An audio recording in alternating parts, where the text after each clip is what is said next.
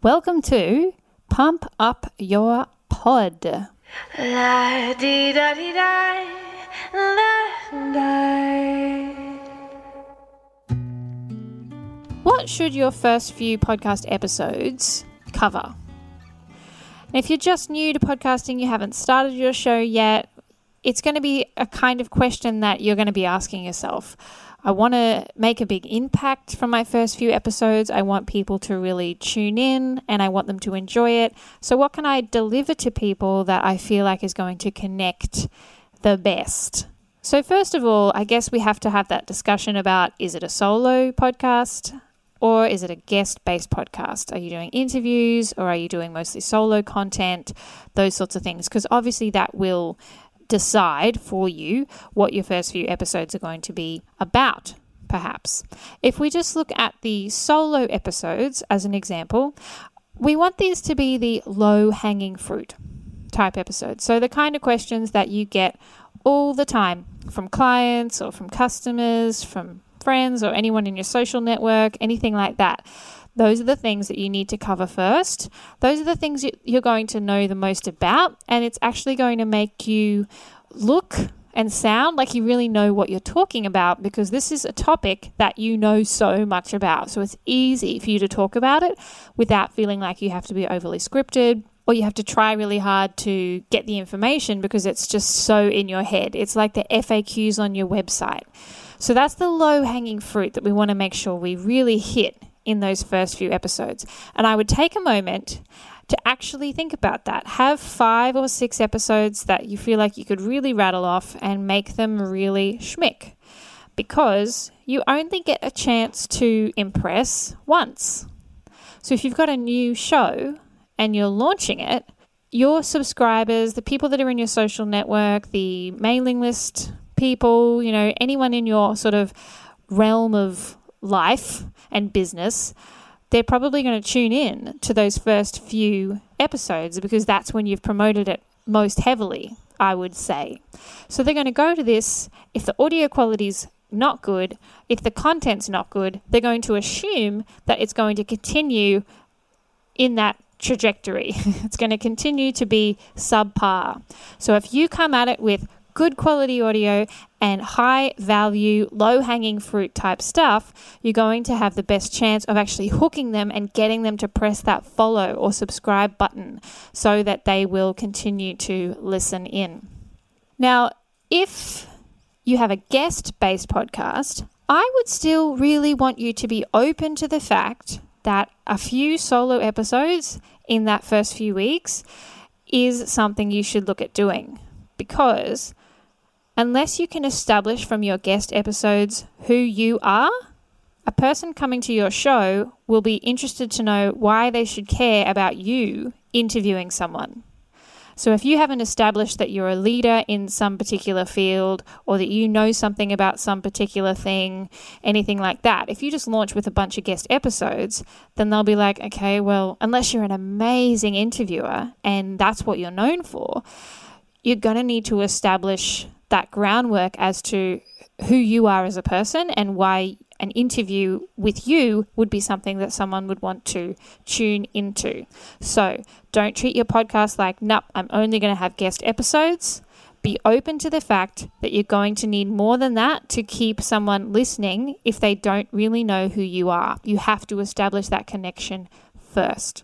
Then when you actually get to the guest episodes, you have to be quite strategic with this.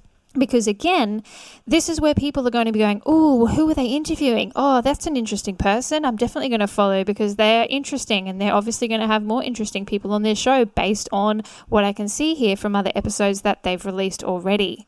But you don't want to have anyone too big on your show to begin with, because you don't want to peak too early. And this might be different to what you hear elsewhere. Launch with your highest value, biggest guests, because you might not be as good an interviewer even from those first few episodes with a new podcast. So in fact, I would say you want to go for guests that are kind of in that mid-level, that they have decent enough social followings, that maybe they have a good mailing list, maybe you know them on a more personal level. So it's got to be the kind of guest that you feel like they would support you with the new show. Someone that if you provide them with some sort of graphics, with some sort of assets to go with the show to promote it, then they would share it on their social platforms, because in that first few weeks of your podcast, this is where you're trying to establish the listener base. And if you have quality guests on there that feel like they will support you, that they will share, that they will help you out, then you are going to reach a larger audience that way. If you go for your big guest first, not enough people will know about your show yet. And although you can search key phrases, they could search for, these guests just on their Apple Podcasts or their Spotify, and they may see your show there. If the guest is too big, the guest has been on a whole bunch of shows already as well, which means that even when they search in the key phrase for that guest, your episode isn't likely to show up because you don't have a big audience yet. And so where you show up in the search is much lower. This is something that I go through in our more premium experience within the Pod Lovers. This is like the high level, how do we get more people in? How do we establish this connection? And how do we really focus on who we're targeting and how we're getting to this new audience? So it's not something I'll cover right now, but it is something to be aware of, that guest that you have needs to be a mid-range type of guest that you feel like will support you.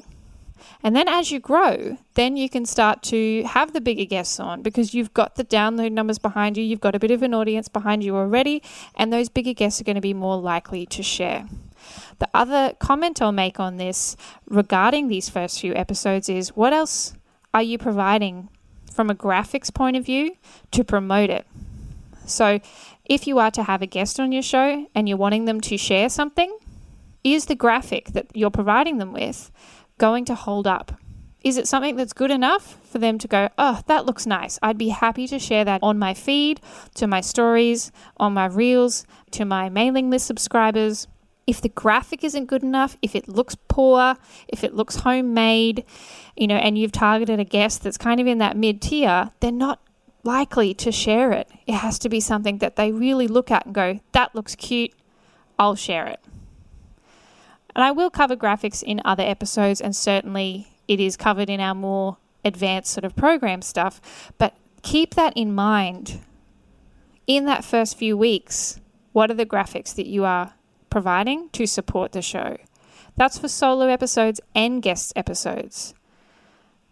You can have a quality episode, and if you haven't provided any sort of graphic to go with it that you can share on your socials, you're not going to get the impact that you want because you don't have a way to promote it that is interesting enough for someone to click through, go to your link in bio, go to your website, find out more, and actually listen to that podcast episode. So it's more than just chucking a bunch of episodes up there and just getting through your content. These first few episodes are important. They are setting you up to who are you, what do you know, what are you a leader in, the content that you get asked all the time, the FAQs that you feel like you could rattle off, and those mid-tier guests that you feel would really support you, that you feel like you could connect with, and that you can provide them with graphics that will support that.